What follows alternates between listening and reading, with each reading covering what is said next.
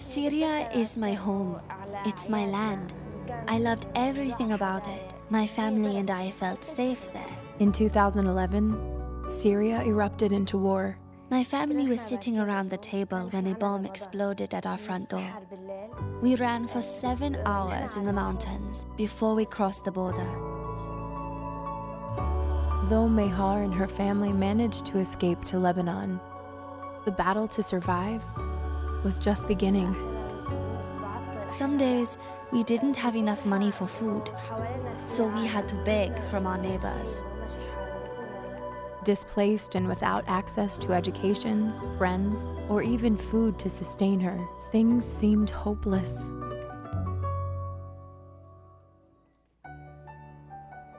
We met the principal of a school with a Convoy of Hope feeding program, and he was able to enroll me. For many children, the meal Convoy provides in school is the only one they will eat throughout the day. Without it, their ability to learn will suffer. But with your help, we can provide these children with the food they need to make the most of their education. I get tired in my classes. I'm hungry, but then I have lunch and I get recharged. Through relationships with her friends at school, Mehar was introduced to the gospel, and now her life is being transformed by her newfound faith in Jesus and her education. With proper nutrition fueling her, Mehar is able to live up to her potential. For me, education is everything. Someday, I want to be an English teacher.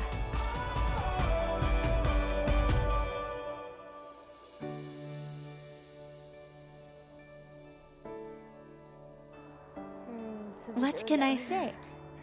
Thank you to everyone who helps provide this food. From hunger and devastation to a future full of promise, Mehar's life is proof of the power of a meal. From the darkest moments in my life, I was able to live again. I have hope again.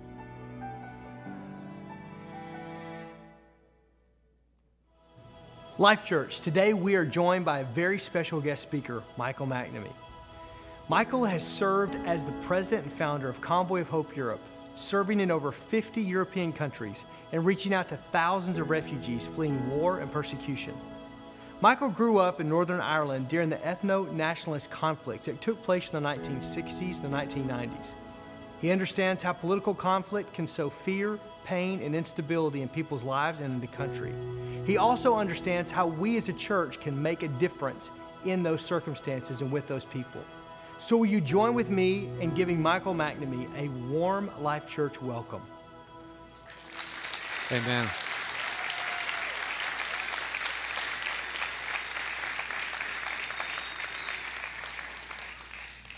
The last time I was here, the applause was much louder and longer. Okay, let's move on.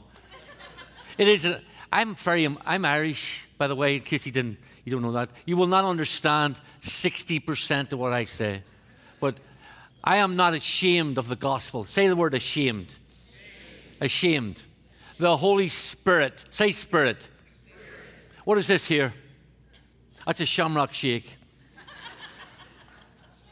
Okay, I'll move on. And so, if you don't understand what I'm saying, just guess, okay? I am a bit emotional tonight. I'm an emotional person anyway, because Irish people are very emotional. But I'm emotional tonight because I'm in Life Church, Germantown, Wisconsin. Before I came to Wisconsin, I just thought there were a lot of foolish people who went to football matches wearing cheese on their head. I thought that was the sum and total of all people in Wisconsin. Then I came here and I found a church called Life Church. And I want to say something. My life has been radically changed by your pastor and people in this church and the sacrifice of this church. My continent, the continent I love, the continent of Europe, will never, ever be the same again. Because years ago, Pastor Aaron Cole decided he was going to make an investment in that continent.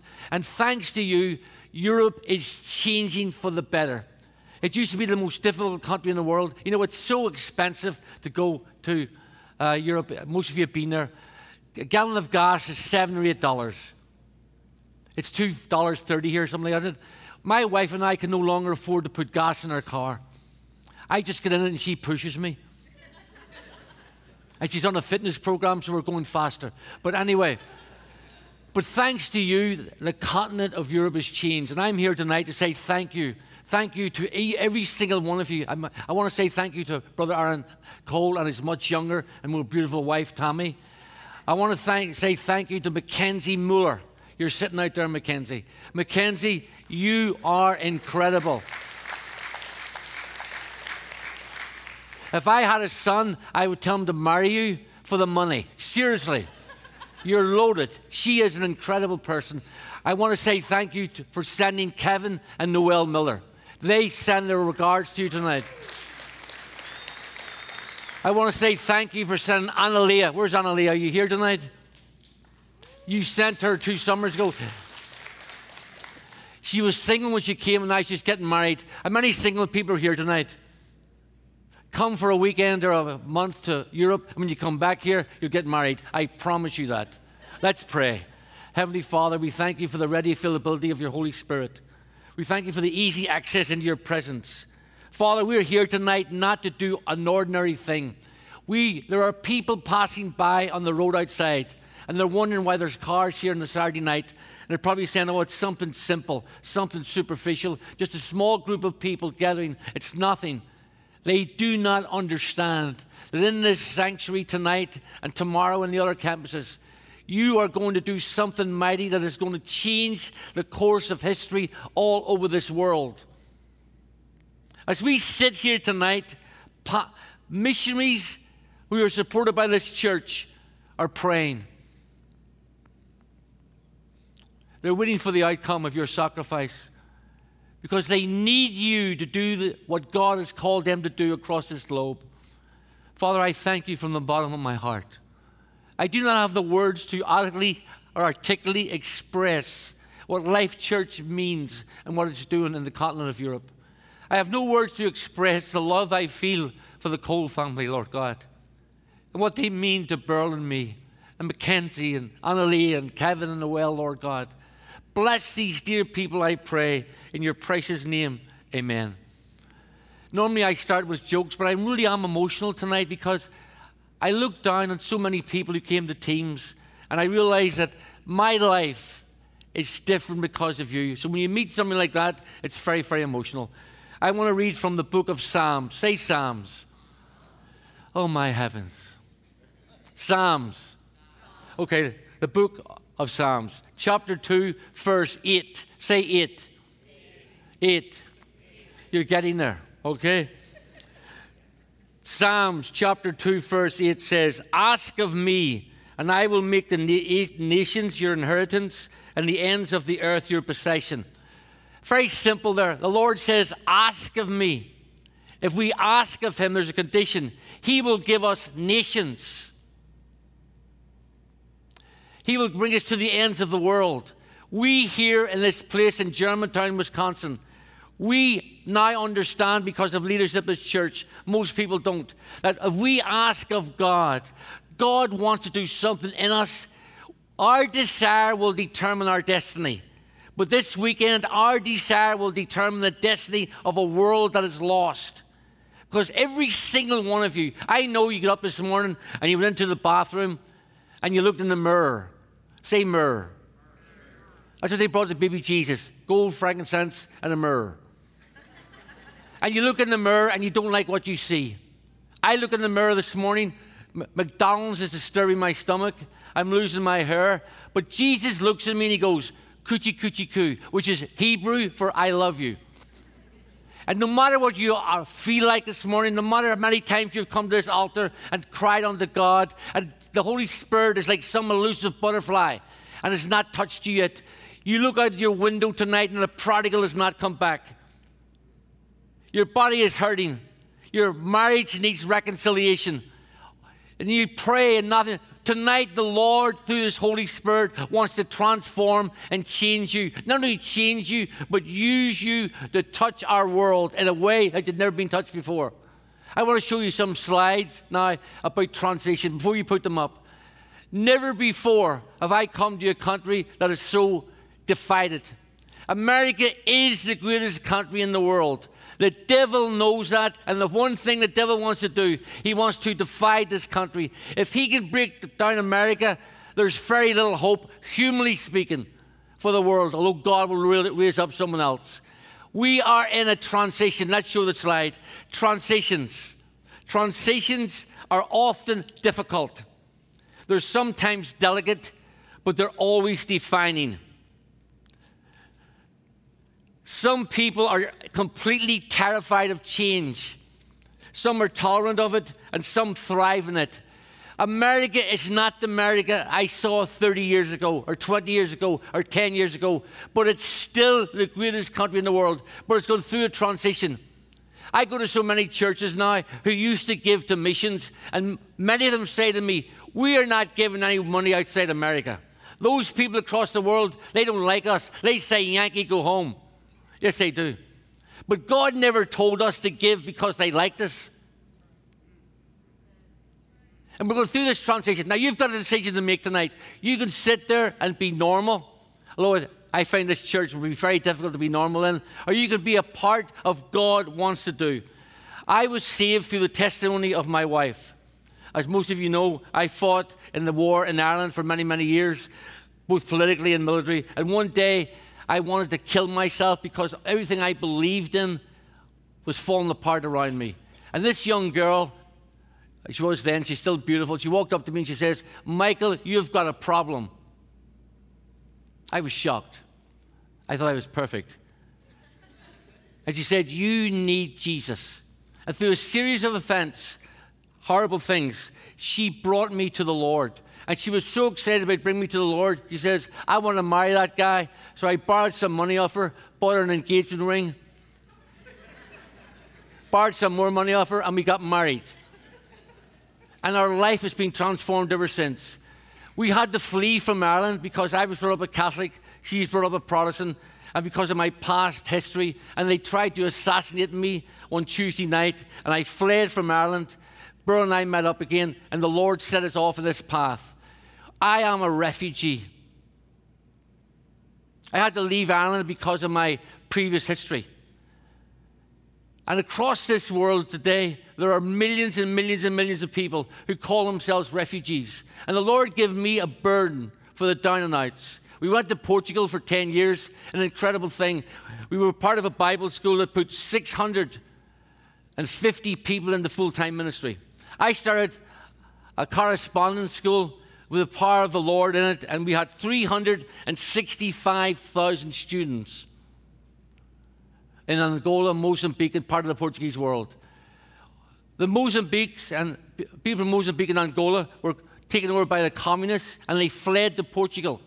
And the refugees staying in every hotel, no food half the time, just a terrible turmoil and crisis. And God spoke to a man in Germany. This guy in Germany was given a vision of my face. Can you imagine having a vision of my face? And he phoned, he contacted Burl and I in Portugal, and he invited us out to dinner, and we went to a chicken restaurant in Lisbon. And he said to me, Michael, the Lord has spoken to us to start a ministry amongst these refugees here in Portugal, 1 million refugees. And we want you to lead that ministry. And I said, okay, we'll see. And he says, I want to give you $420,000 a month, up to $6 million the next year and a half to do this ministry. This was 40 years ago almost. And I went, and I said, I got to go to the bathroom. And I went to the bathroom and put water in my face. And I said, did he just say $6 million? And I went back and I said, did you say $6 million? He said, yes. I said, you're on. And over the next year and a half, we ministered to tens of thousands of refugees. And God put a burden in my heart. We built clinics. We built orphanages. We supported 15,000 kids, $10 a month. And God moved by His power and by His Spirit. And then the Lord led me out of Portugal, and we went to Belgium, and everything collapsed. I tried to start a worldwide refugee ministry, and my denomination says, you're not going to do it. How many times have we prayed here in this corner for something, and it hasn't happened yet? And so what I started to do, I started to travel around all of Europe, starting churches. I would preach 365 days a year. Can you imagine listening to this 365 days a year? I preached 500 times, and I would try and start churches, and it's so difficult to start churches there. At the end of 1 year, I would have 25 dysfunctional people. Have you been to that church? And I said to Burl one day, I've wasted the last 5 years starting 5 churches of 25 people in different countries in Europe. I can't keep this up. I want to go to Latin America to see some life. You say Jesus in Latin America, thousands of people are saved. I want to do that. He says, Michael, you need to listen to your sermons. They're not that good, but listen to them. God has called you to Europe. And I said, I don't know what to do here. And one day I heard about a ministry called Convoy of Hope through a friend of mine in America, Hal Donaldson. And I saw what Hal Donaldson was doing through the ministry of compassion.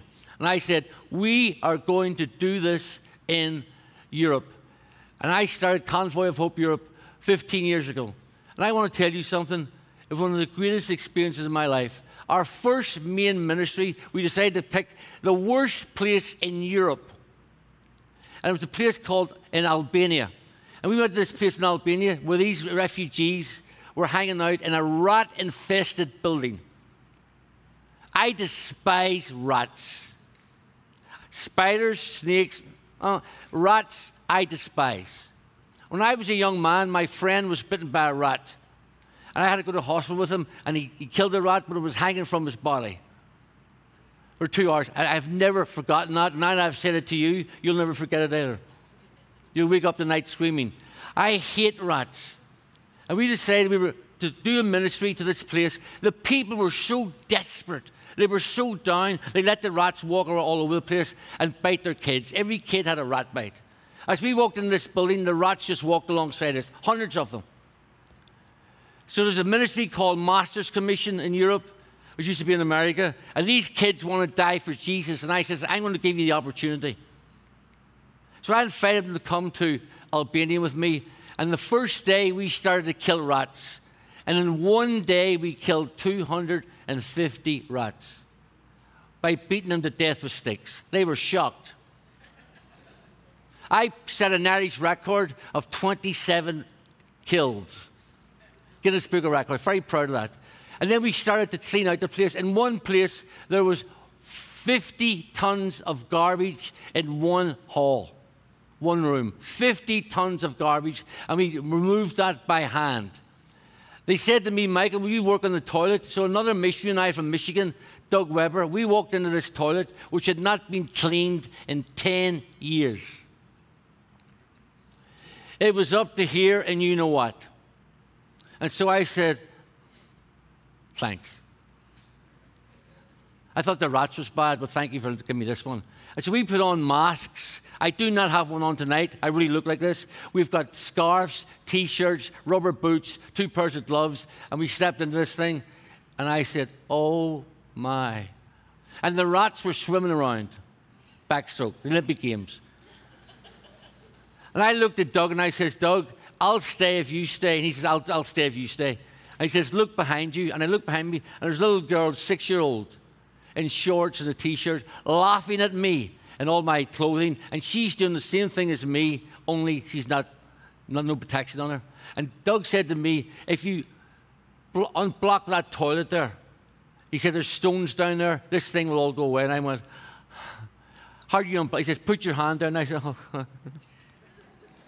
So I went, and I put my hand down, moved the stone. As I moved the stone, this rat ran up my arm, round my back, down, and swam away. I went, give me the heebie-jeebies. Do you have that word over here? It's a good word, the heebie-jeebies. But something happened that day. The Lord said to me, Michael, are you prepared to do this across the world? And I said, yes. And we put 52 of those kids into school. Some of them were 10, 11, 12 years of age. For the first time. And 13 years later, most of them have graduated. 50 of them have graduated. We started Micro Enterprise. We worked with a local missionary there, and we started a church, the first ever church in that place. That church is now attended by 150 people. And from that day, we started Convoy of Hope Europe. And we went across Europe, 52 countries. We finished 276 projects. We ministered to 1.5 million people. And we started 50 churches, mostly in Muslim areas. Transitions. You can say, I don't want to do this, and you can run. Or else you can say, God, what do you want me to do now? I love Pastor Aaron Cole. He's taken on a campus in Brookfield. He supports people all over the world. Yet he has the gall to ask you guys to come here today and listen to an Irishman you don't understand and help Convoy with one day to feed the world. I want to put up one slide. Vision like Pastor Aaron and the leadership has can only come from God. What he tells you can only come from God. He is asking you this today.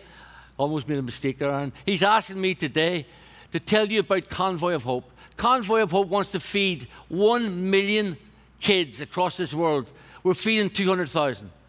We want to help women's empowerment. We've had 8,000 women go through our training program all across the world. To learn how to start a company, a job.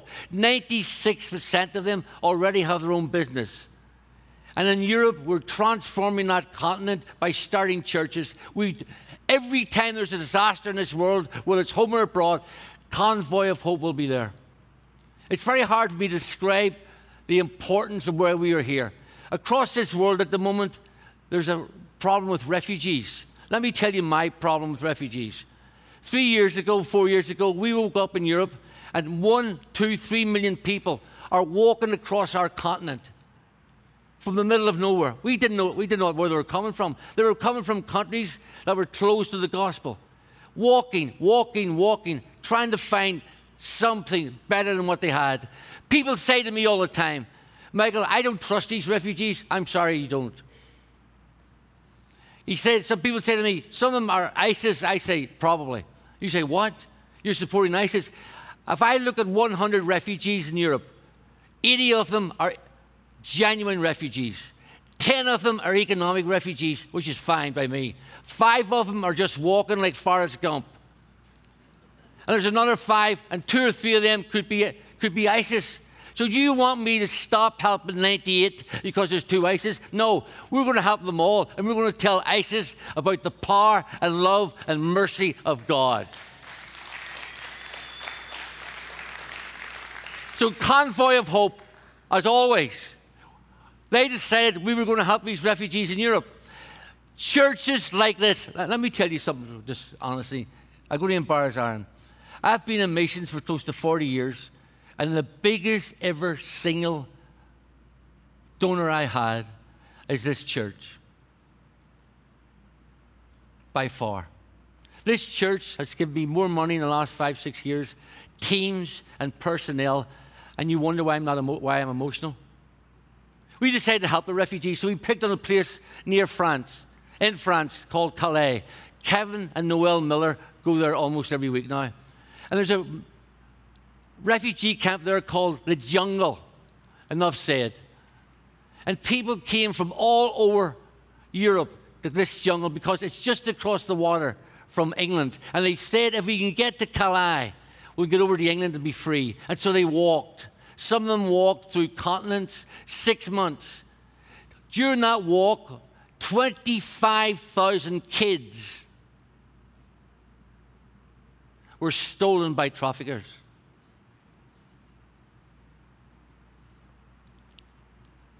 I talked to a man from Libya. He started off with his wife and 2 kids. I know there's some kids here, and I'm going to be careful. His wife was raped so many times, she committed suicide. His son was stolen by traffickers, and when we were crossing from Turkey into Greece on a boat which had 55 people on it and room for 10, it toppled, and his other kid was drowned. Let me finish that story before I continue. But every time he met something like that, some ordeal he was going through, he met a Jesus follower, he said. And when he finally came to Holland, he tracked down a church. And he said, I want to know more about this Jesus. And he now attends that church. To God be the glory. So we decided the Convoy of Hope would work in this refugee camp in Calais. It was the worst place I've ever seen in my life. People say they've been to Africa, the Middle East, and the refugee camp in France. 2.5 hours from Paris was the worst one they've ever seen in their lives. No tents, cold. The food was, they give them pork, and most of them are Muslims. All around the camp, the police guarded it. They didn't care less about these people. And these people trying to go to England, and they found out that they were not going to be allowed out of the camp and go to England. And they stayed there in suspended agony. Every night they would run, trying to get on the cars, underneath trucks. If they were caught, they were sent back. If a driver was caught with a refugee, he was fined $3,000. Every night they ran through the tunnel. Hundreds of them died. But what other choice did they have? And so thanks to the help of this church, we fed them. We clothed them. We give them tents. And most of all, we give them the gospel. As I was walking through the camp one day, I counted 17 mosques. I started, with the help of Life Church, another church in America, I'm going to build the first church, evangelical church. Can you show the slide of that? The first evangelical church in this refugee camp. And thanks to your help, see, you sat here one day and you heard a better speaker than me speak at the one day to feed the world. And you give something, and you didn't understand that what you give and what you sacrificed helped me build a church in a refugee camp. And let me tell you about that church. It could seat 60. We built big walls around it. We took over 100 square yards. And on the Christmas Eve, the first year, out of a population of 9,000 people, refugees, 1,400 refugees came to our church, stood around, and most of them accepted the Lord Jesus Christ as their own personal Savior. Thank you, Life Church.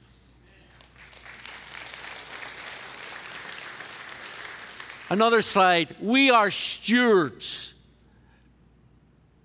not owners.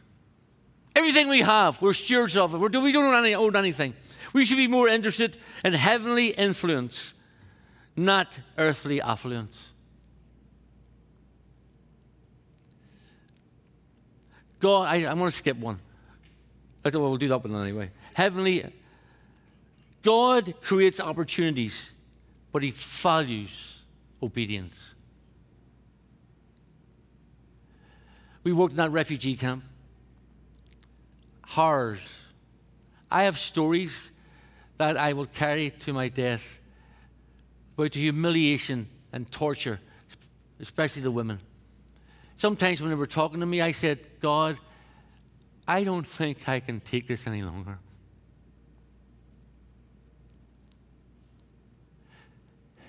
Is there any good in mankind at all? Are we just animals? Are we just animals?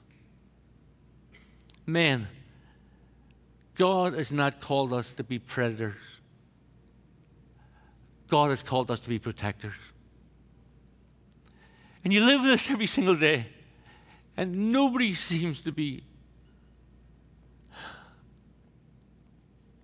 I have 2 grandkids. I've heard stories about 5 and 6 and 7-year-old kids. That is an abomination. So we worked and we worked. Your church helped us. We were in Denmark one day, and then we traveled down to Holland to speak. And I heard word that they were going to close the refugee camps, including Calais. And so one night we had a telephone call that they were closing the camp. So I got some of my staff, and we drove 2.5 hours down to Calais. And the place was already been set alight by the police. The police had removed all of the adults. They left behind 500 kids under the age of 15. And the predators were lurking. We went to a store. Either you or your friend Brad sent to give me money at this church. And we bought all the food we can to give it to the kids. We tried to protect them. They were taken away 5 days later to England. But I stood in the middle of that camp, and I looked over, and they were burning the church, the first ever church, evangelical church. They were not burning the mosques, they were burning the church. And 8,000 people had gone to different parts all over France. They're trying to disperse the people. It was a political thing. And I sat on a rock watching the people that work with me feed these young kids. It's 3 o'clock in the morning. Fires, screams. And I said, God, why did you do this? We were doing so good here. And God says, Michael, because he knows us all by name. France has turned to secularism. They've turned their back on me. But from tomorrow morning, in places all over France, there'll be Syrian refugees, Pakistani refugees, refugees from Eritrea, United Arab Emirates, Qatar, who came here at great sacrifice, and they heard the gospel here, and they accepted me as their Savior. And from tomorrow morning, I'm asking these refugees to speak the French and win this country back to God.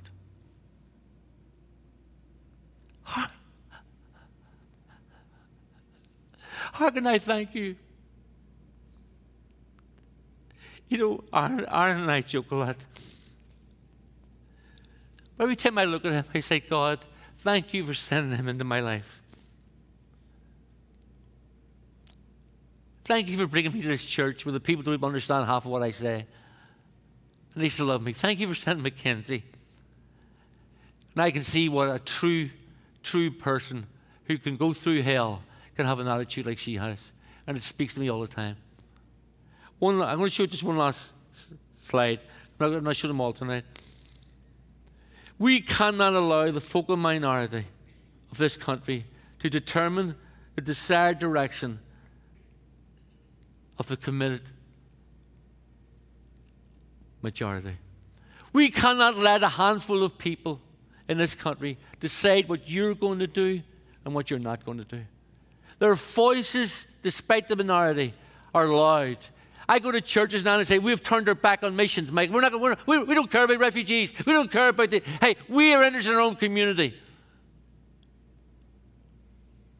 Yet today, I stand in front of you and I say, there's a ministry called Convoy of Hope. I'm not an adequate ambassador of them. I haven't told you what's happening in the Philippines and Africa. I haven't told you what this people are doing across this world. I haven't told you half the stuff, 1/100th of the stuff.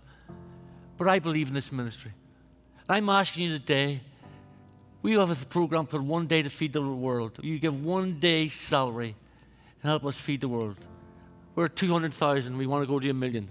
We want to bring 8,000 women to 50,000 women. We want to touch the continent of Europe, the continent of Africa. We want to give everything we have.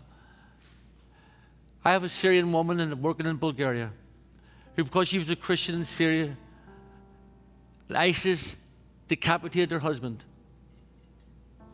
her father, her brother, and she escaped. And she's in a place in Bulgaria called the Convoy of Hope Oasis.